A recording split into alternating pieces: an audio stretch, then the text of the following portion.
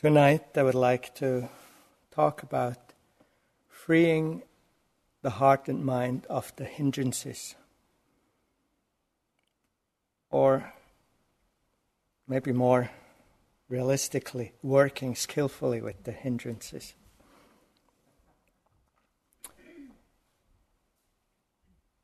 Over and over, the teachings state our true innate being is Buddha nature. The American Dzogchen Lama Suryadas says, we are all Buddhas, but we are sleeping. Sleeping Buddhas awaken.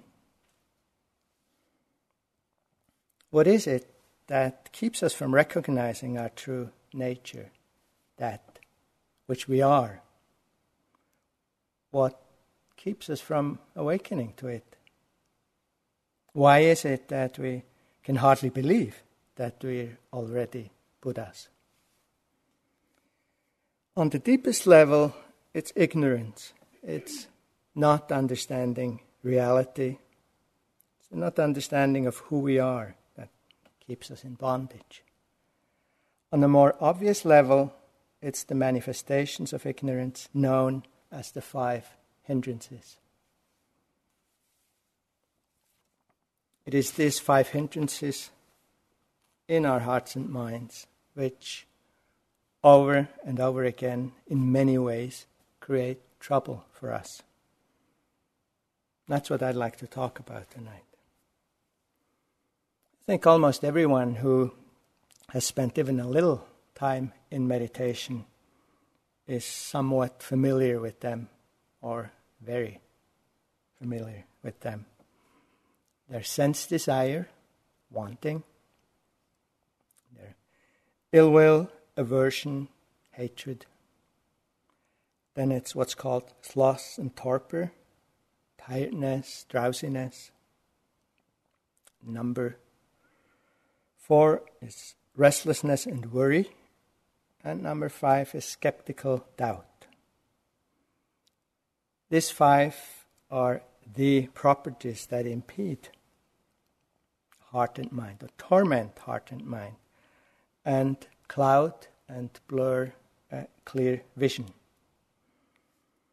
And whenever even one of these hindrances is active in our mind, we're unable to develop steadiness or concentration, or unable to see and recognize reality, the true nature of things. And this, of course, gets even more impossible when the hindrances get to us in the well-known and quite popular multi-pack. It's restlessness and sleepy, and irritated because we're restlessness and sleepy, and full of doubt all at once. It's when we try to remember what on earth moved us to come to this retreat, and we don't remember.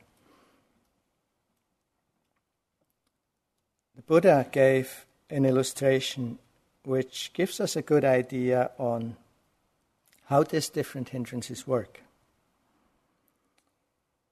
He compares the heart and mind to water, to a body of water in different conditions. The sense desire is like a body of water that has various colors mixed to it. So it looks nice, very attractive. Ill will, aversion, hatred is like boiling water. Sloth and torpor, tiredness, is compared to stagnating, moss-covered water. Restlessness and worry is similar to water that is agitated and moved by the wind. And skeptical doubt is like murky, muddy water. With that kind of water, we won't be able to contemplate the reflection of the sky and the clouds reflected on the surface. And it'll be impossible to look through this kind of water and see all the way to the ground. Similarly, our hearts and minds, when tormented by the hindrances, will be quite unable to experience any clarity, insight, or serenity. On the other hand, it's fascinating and also inspiring to see that the water itself never really gets contaminated by the varied colors, by the boiling, by the moss, by the agitation or the murkiness. And in its true nature, in its essential nature, it always remains clear water. As soon as it cools down, as the colors and the mud settle, the wind and the waves subside, the water again is pure and clear as ever. And in that exact same way, it's with our mind. Get calm, the mind gets collected, and all the stuff starts to settle. We can't force it. And I think this illustration shows that forcing wouldn't make sense and isn't possible. We need the patience and the perseverance and allow things to settle. And we get back to the original clarity of the mind. The archetype of the struggle of the human mind with these often threatening forces is the battle against Mara. Mara, the personification of these unwholesome forces. The battle which the future Buddha fought before his final awakening in Uruvela or Bodh Gaya under the Bodhi tree. Joseph Campbell, in his book Hero with 1,000 Faces, describes this struggle in poetic, mythical imagery, depicting the gigantic forces at play here.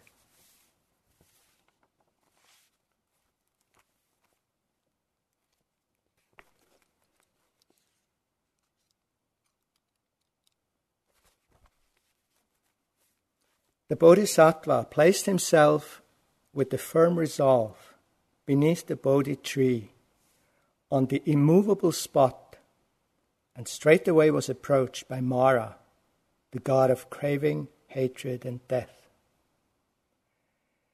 The dangerous god appeared mounted on an elephant and carrying weapons in his 1,000 hands. He was surrounded by his army, which extended 12 leagues before him, 12 to the right, 12 to the left, and in the rear as far as to the confines of the world, and 9 leagues high. The protecting deities of the universe took flight, but the future Buddha remained unmoved. Whirlwinds, rocks, thunder and flame, smoking weapons with keen edges, burning coals, hot ashes, boiling mud, blistering sands, and fourfold darkness the antagonist hurled against the Bodhisattva. But the missiles were all transformed into celestial flowers and ointments by the power of Gautama's 10 perfections of wisdom, kindness, patience, perseverance, so forth. Mara then deployed desire and lust, surrounded by voluptuous attendants. But the mind of the great Bodhisattva was not distracted.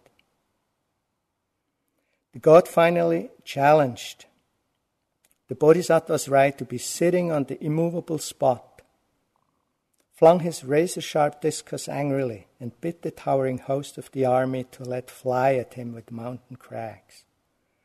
But the future Buddha only moved his hand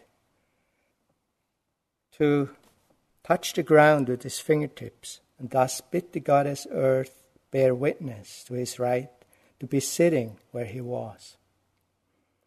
She did so with 100,000 roars, so that the elephant of Mara fell upon its knees, paying respect to the future Buddha. The army was immediately dispersed, and the gods of all the worlds scattered garlands.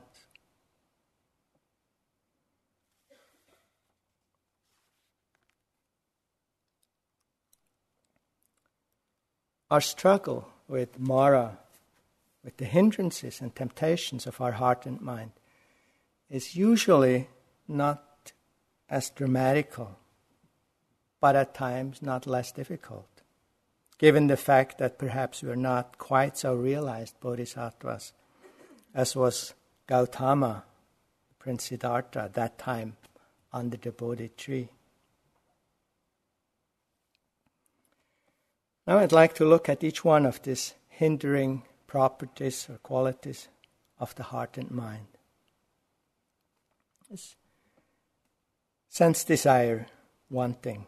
It's the restless sense of needing something which we don't have. We look towards the outside of ourselves to find satisfaction. And satisfaction means a state of mind in which this restless, agitating feeling of desire is stilled, is fulfilled again, and has ceased. And where we're content, at peace again with what is. And we hope to get this state of mind through or from the right person, from property, from new acquisitions, from food, from sex, from TV programs, from movies, from music, certain activities, tasks or missions or roles. Or if all this doesn't work, we try meditation, our last hope.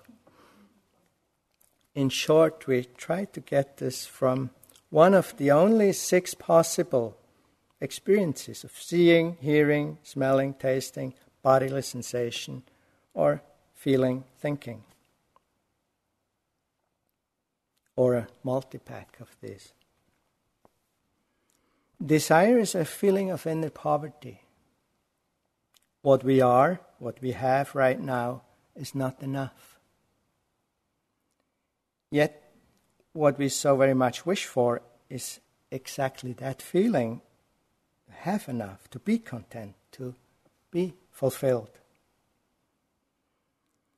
And yet, unfortunately, none of these people, of these things, of these experiences have the power to fulfill us in this way, because they're all subject to change, to impermanence, and are ultimately outside of our control. Things, people, situations can fulfill us for a moment, and that fulfillment lasts for usually a relatively short moment, but it doesn't stay. So the search remains endless, and we remain unfulfilled. As George Bernard Shaw said, there are 2 great kinds of disappointment in life. One is not to get what one wishes, and the other one is to get what one wishes. It's the feeling of desire, of craving, of attachment, that actually is highly unpleasant. In our ways of speaking, we do say things like, he's burning with desire. And it certainly doesn't sound very cozy or restful. Often we mistake the pleasant thing or object or situation or person we crave for with the desire itself, and then we think desire itself is pleasant. It's very helpful to really look in one's mind and heart. If we do get the thing, it probably will be pleasant for a while or for a moment, but desiring something, especially when we sit in this hall in meditation, desiring something out there that we definitely are not going to get, even after the bell ring, maybe we won't get it. It's so painful. So to see, really to look really into how desire feels and get a sense of that feeling of poverty, of neediness. Now, before I want to look at ways of dealing with these hindrances, I'd like to present first the other 4. The second one is ill will, aversion, hatred. It's simply the reversed inner movement from wanting, from desire. It's the mind which tries to get rid of the undesirable person, the unwanted situation, the unpleasant things, maybe knee pains or restlessness or neck pain or whatever, or the troublesome noises or sounds or words, the unpleasant feelings. In short, trying to get rid of the unwanted sights, sounds, smells, tastes, sensations, feelings, or thoughts. Trying to change them, to suppress, to deny, or to destroy them if necessary and possible, to get them out of our world in whatever way possible. We do this through hatred, ill will, and irritation, anger, boredom, judgment, condemnation. And this too, in a way, is a hopeless undertaking, because all things in existence follow their own laws, mostly lie outside of our control. And acting out of aversion and hatred towards others usually produces the opposite effect from the one wished for by us. It's very rare that you angrily tell somebody, what you think of them, and they say, "Oh, right, yes, exactly, I didn't realize, but you're right." It's very rare. Also, this state of mind and heart is simply painful, even unbearable. So we have desire or wanting, ill will, aversion. Number 3 is sloth, torpor, drowsiness, tiredness. It's this well-known feeling of sleepiness. In a meditation, we wish to sink or fall over, turn off the mind, to lie down, fall asleep. We're without energy, without enthusiasm, drowsy, heavy, tired, exhausted, or lazy, indolent, and uninspired. And I think it's quite obvious that in this state we're unable to find steadiness or focus, unable to experience insight, to see things clearly. So again, desire, wanting, then aversion, then drowsiness. Number 4 is restlessness and worry. It's the agitation in heart and mind, which often very directly also manifests in the body. It's being worried, excited, anxious, brooding, or feeling sorry. Just as a monkey jumps from tree to tree, the mind jumps from object to object, scattered from thought to thought. Feelings are confused. Clarity and steadiness seem quite far away. Like during the sitting, we have been peeking at our watch 5 times, or we try to see, maybe figure out whether, we're going to ring soon or it's another half an hour. We watch, look up stage, maybe they've fallen asleep or something. They forgot to ring the bell, and it happens actually.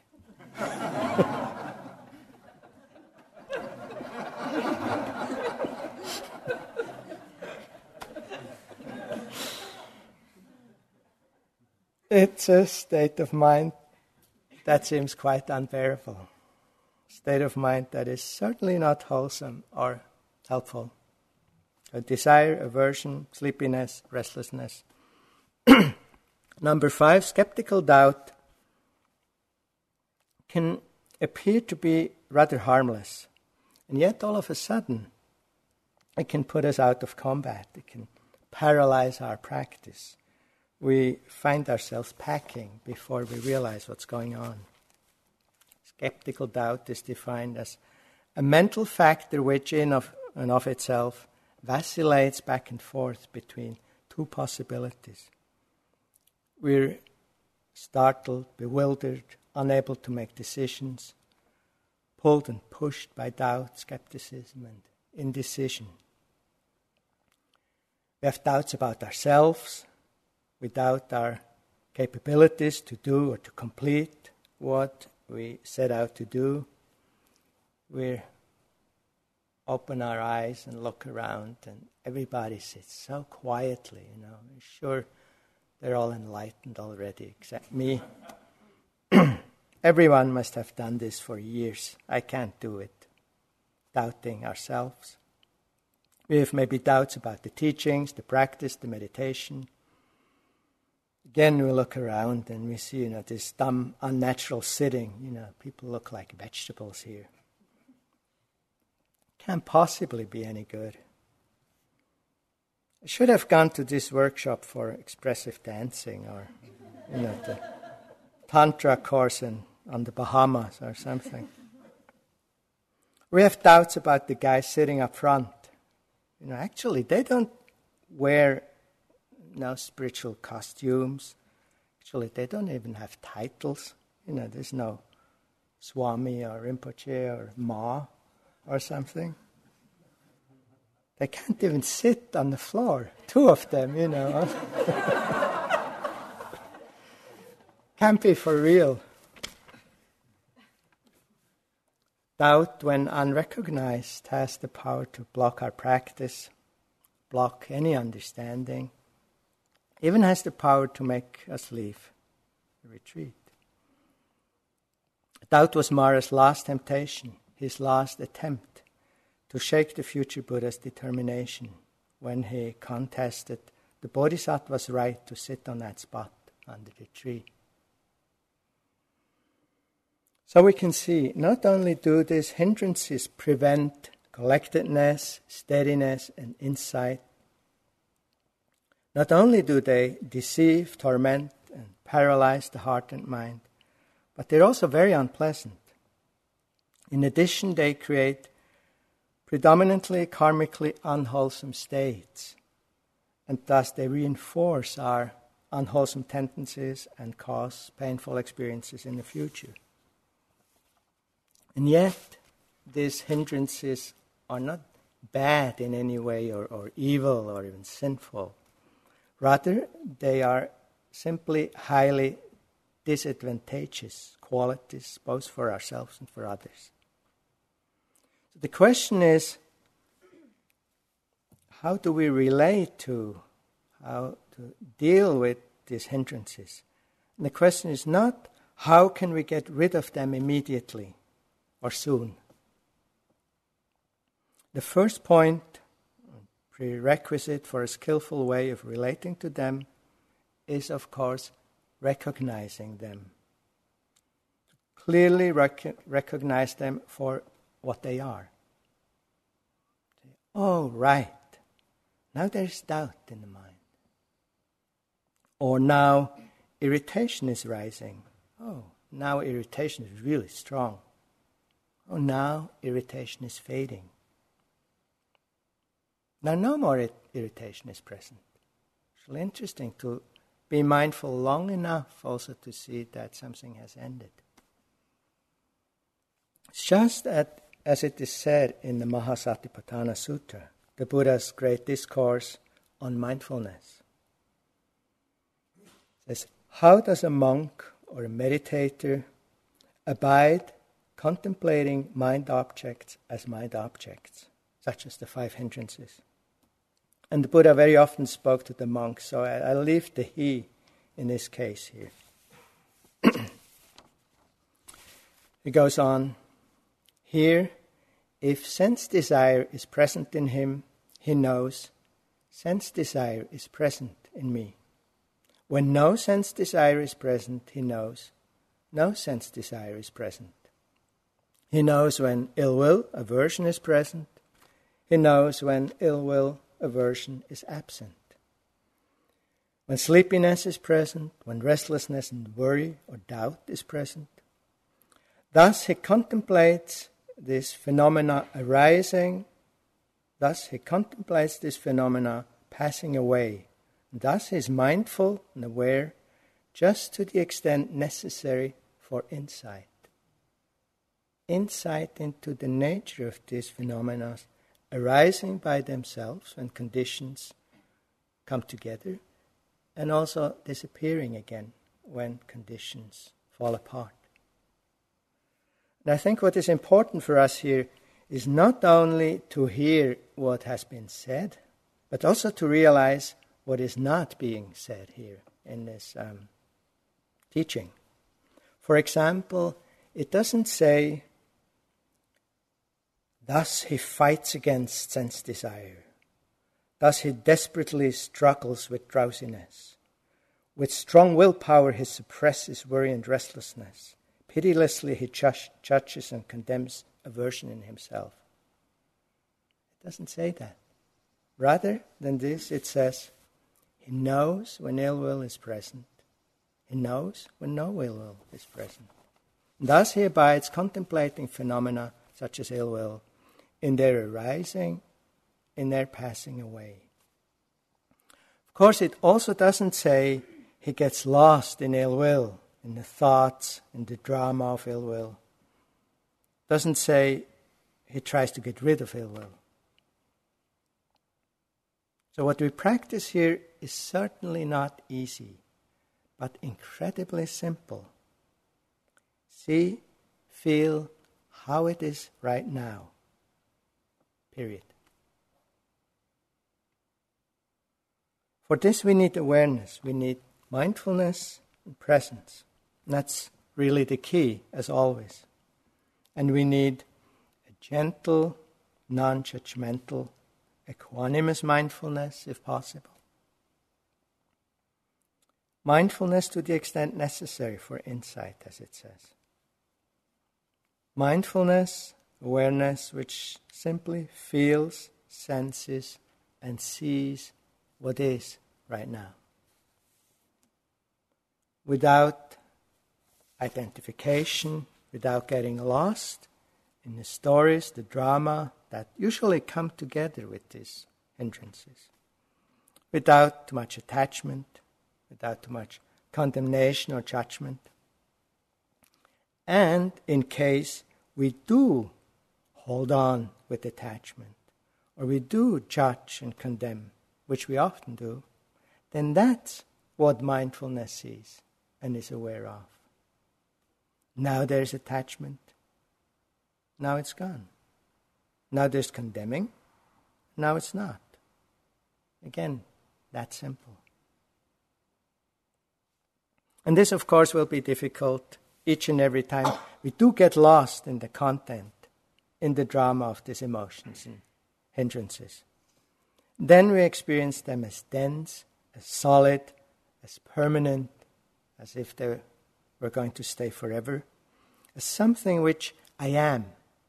It's not a passing experience. I am it. But this relationship changes immediately as soon as we're mindful, aware, and in touch with the constantly changing, impermanent nature of this obstructing, hindering feelings. As soon as we look and sense with awareness, we recognize they come and go all by themselves, like clouds in the sky. We don't say, okay, now, sleepiness. It comes when conditions come together.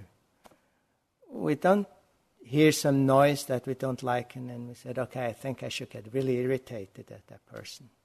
It doesn't happen like that. It's not because we wish to have those hindrances. They come about.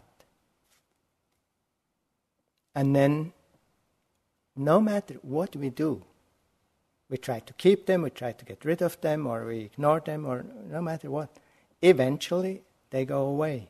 If you think you're here about 24 hours or 26 hours, if you think of all the feelings and emotions and all the stuff that has come through heart and mind, I assume, I don't know. Where has it gone? It came and it left, and it was replaced by the next, maybe 5 in a row that you didn't like. but it comes and goes. The great yogi Tilopa sang for Naropa in his song of Mahamudra. Just as the clouds floating through the sky have no roots, no home, so do the distinctive thoughts and feelings floating through the heart and mind. They appear according to their causes and conditions. They move, change, and disappear when it's their time. And our job is to remain as mindful and aware as we can, as present, as unshaken as possible. There's nothing we need to do for or against them. They come by themselves and they leave by themselves. And we see clearly that these so-called hindrances, these mind states, do not belong to us. They're not in our control. They're not mine. They're not I or me. And when we feel into it even deeper, out of the silence of mind, we see that there really isn't anyone, no one behind who could be the owner. And we recognize the inner freedom that has always been here. So I could stop here, except sometimes, quite often, it's not that easy at all. We're not that mindful. We do identify with these hindrances. We do get lost in them. At that time, when we remember at all, there's certain remedies which can help us to get clear. And I really want to set this piece apart, and I think the first piece is really important if you can remember it. Really, essentially, there is nothing we need to do. When we're present, when we see them, we're in contact with them, we're aware what is going on. They come and they go all by themselves. And we're just seeing their impermanent nature, their unpleasant nature, whatever it is. That's all. But often we can't do that. When sense desire overwhelms us, it can be helpful to reflect, especially when it comes a lot. There's sort of phases when we have difficulty with sense desire. To reflect on the fact that our body will get old, decays, and dies. Helpful to reflect on impermanence, not just of the hindrances, but in a more general way. Because sense desire often is connected to the body, our body, or other bodies. To remember, it's as Ashley Brilliant says, inside every older person is a younger person wondering what happened. That's for people over 40 or 50, I'll understand. It's like the Japanese poet Santoka Taneda says in his poetical, rather dry way. Beautiful spring has arrived next to the cemetery. When we're acutely aware of impermanence, we're willing to let go much quicker, much easier. It can also be very helpful to reflect on the fact that what we desire, what we wish to possess, that too is impermanent. It won't last. Even if we get it, it's not going to last. And even the satisfaction we'll get from it, or we may get from it, won't last that long. What's really helpful, if we actually do it, is to observe and feel over and over how it is when desire is present. And then if you remember, to see how it feels when desire is absent, when it's not here. To actually familiarize with how it feels in both those states, I find very interesting. Because when desire is there, we somehow see something positive in it because of the pleasant object desired. And we don't notice, as I said before, how restless it is, how unpleasant it is.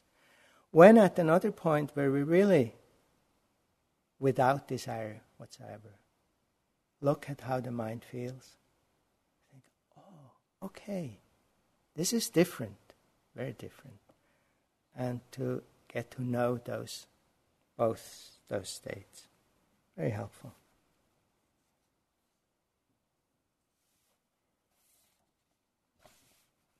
We see why desirelessness is praised. We see what true contentment means. We experience the relief, the ease, the peace. So instead of going through the whole trip necessary in order to fulfill our desire, sometimes we can simply let go. And desire, because of its own impermanent nature, will fade all by itself, and we're relieved. It simply takes practice, and in my case, I have to say, it takes a lot of practice. And over it takes actual willingness to let go. Oscar Wilde admitted, I can resist everything except for temptations.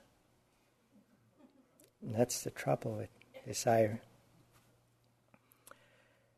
When aversion and hatred overcome us, first of all, it's extremely helpful and important not to judge and condemn ourselves for having it. An inner atmosphere of loving kindness, of metta, and best metta for oneself can be very helpful there. If we can find enough inner space and awareness to do it, to be somewhat forgiving to ourselves. Or else, if we can be present with some awareness and a gentle, not condemning attitude, it's pretty good. Even aversion, ill will, comes and goes all by itself. We can also reflect on karma. That's a Buddhist approach. When we have difficult, unpleasant experiences in life, it's nothing else than the result of our own activities in the past, our own actions in the past. The inner tendencies we ourselves created in the past. So there's no reason to react with hatred and aversion towards others. They're only triggering something we created ourselves. You need to have a Buddhist view to apply this one. Otherwise, it doesn't make so much sense. Number 3, sloth, torpor, drowsiness, tiredness. When they overcome us, it's important to first make peace with it. You say, okay, it's unpleasant, maybe it's not what I want. They keep on speaking about wakefulness and all that, and here I go, nodding away.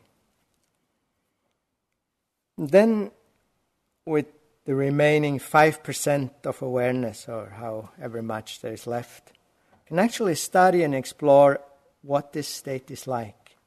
It's a strange thing. Is it the kind of darkness that covers the eyes, or is it some sort of clouds in the brain, or is it like an energy hole?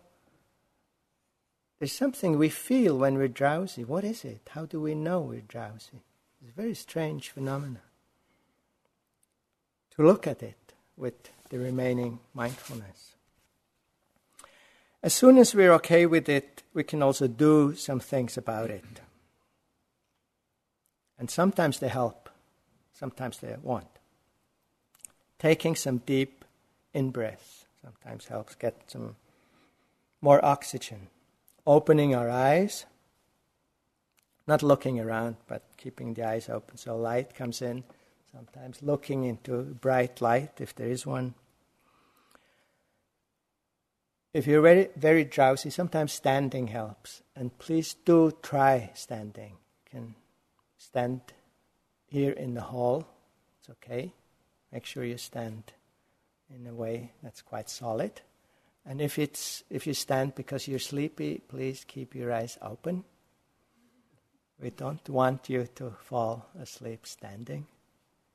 In fact, if you're so sleepy that you fall asleep standing, please sit down again.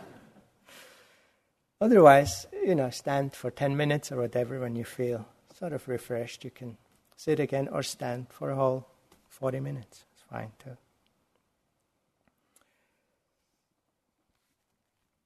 You can do some faster walking meditation when you have a sort of longer, drowsy stretch. That can be helpful. Also, if you're often drowsy, make sure to be moderate with eating. And when all of this doesn't help, and we keep on falling asleep over and over throughout the day, we might need some more sleep, or have a nap at lunch. When restlessness and worry gets us during sitting, sometimes our tendency is to squirm and wiggle and move around and shift a little, hoping it's getting better, in the attempt to avoid this unpleasant intensity. What's really helpful, though, is in this case to sit completely still. And rather than resisting the unpleasantness, to let go, to really relax within, to give up, to surrender. Like Jack Kornfield suggests, you say, okay, I'm willing to be the first yogi or yogini who will die from restlessness. Take me. It's like giving up, not fighting against it. Makes it a lot easier. Emphasize the out-breath, the letting go, the relaxing rather than struggling. Sometimes it's better to return gently but decidedly to the breath. But sometimes this creates too much pressure, and then it can be more helpful to open up the awareness. Make your awareness, your mindfulness big, to include all of the restless body and mind. Like restlessness is usually big, so make your mind big. You can even open mindfulness to hearing, so there's more of a space, and the restlessness is not resisted so much. Same is true when restlessness comes during walking. Don't walk away. It's not going to last forever. It may last until you hear the gong, but then it'll go. Stay with it. Sometimes it suddenly goes, and you get very calm. If we walk away, we miss that change and the possibility for other things to come. When skeptical doubt torments us, the most important, of course, is to recognize the doubt as doubt. Otherwise, we're at its mercy. Doesn't mean that we should be uncritical. We do want to decide for ourselves whether this meditation, whether this practice is helpful and suits us or not in our life. But maybe it's more helpful to do that at the end of the retreat, or a few days even after it's over. The most unhelpful moment for this is a difficult, unpleasant meditation period. It's not a good time to think about whether this is something that's helpful in our life. When we recognize doubt, we simply need to not believe the doubt, not buy into it, and especially not to take any consequences, at least for the moment, not to act on whatever it says. And sometimes all that is needed is a quick change of inner climate, 5 or 10 minutes of inner stillness and clarity, and right away we think, oh, don't the Tibetans do this 3-year retreat? Maybe I should do a 3-year retreat. We also don't need to buy into this one right away. Eventually you can. Doubt, when unrecognized, can be disastrous. Doubt, when recognized and seen through, is completely harmless. All these antidotes can be very helpful, but only to a limited extent. Jack Confield writes, "The use of antidotes is like the use of plaster, while awareness and gentleness opens the wound and heals it." It's really what is asked of us. The most effective means in retreat against the hindrances is the development of collectedness, of steadiness of mind. That's exactly what we're doing here.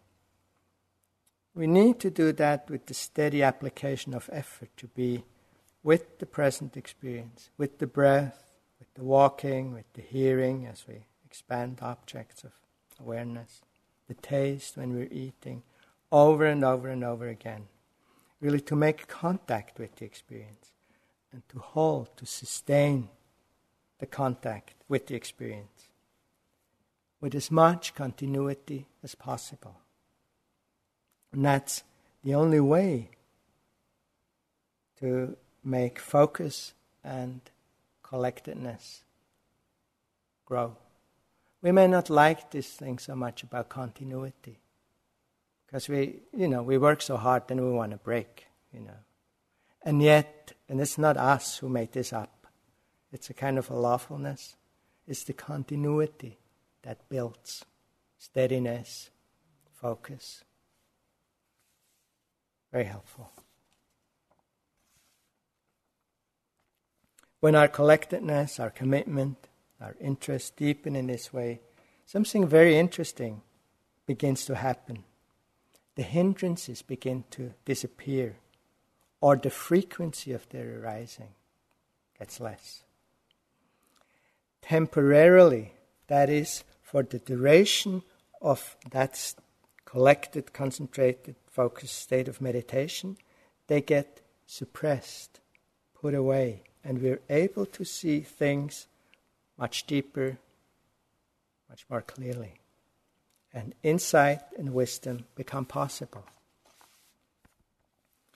This is one good reason why we come to retreats, why we need retreats, even though the hindrances are likely to be back in our daily life when the calm, the collectedness, the depth of meditation weakens. But in the retreat we have seen, we have learned, we have understood what we might perhaps never have seen in daily life. And that's one of the real fantastic benefits of retreats.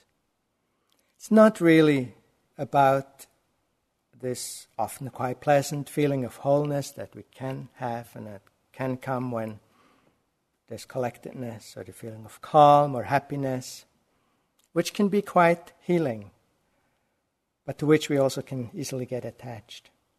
It's about being rid of the hindrances for a period of time, so we start to see more clearly and we start to understand the workings of our mind and the nature of things in a way that can be very liberating. Definitely, permanently, the hindrances cannot be uprooted by collectedness, by concentration and absorption, but only through insight or wisdom. Yet whenever the hindrances are not operating, even temporarily, then heart and mind show their true face, where attachment and desire is absent. There's deep contentment, and we can easily let go, and our innate generosity shines through. Where ill will, aversion is absent, there's gentle acceptance, and our basic all-good nature radiates as kindness, as compassion, as sympathetic joy. Whenever sloth and torpor have disappeared, the mind is clear, is radiant, is full of energy and awake. When restlessness and worry fall away, our heart is still and rests in deep peace. And when doubt disappears, we can settle into the here and now, into this, our reality, with great trust and feel at home. Quite awake, loving and compassionate, one with ourselves and with life. As Shinsho says, whatever road I take, I'm on my way home. We can sit quietly just for a minute.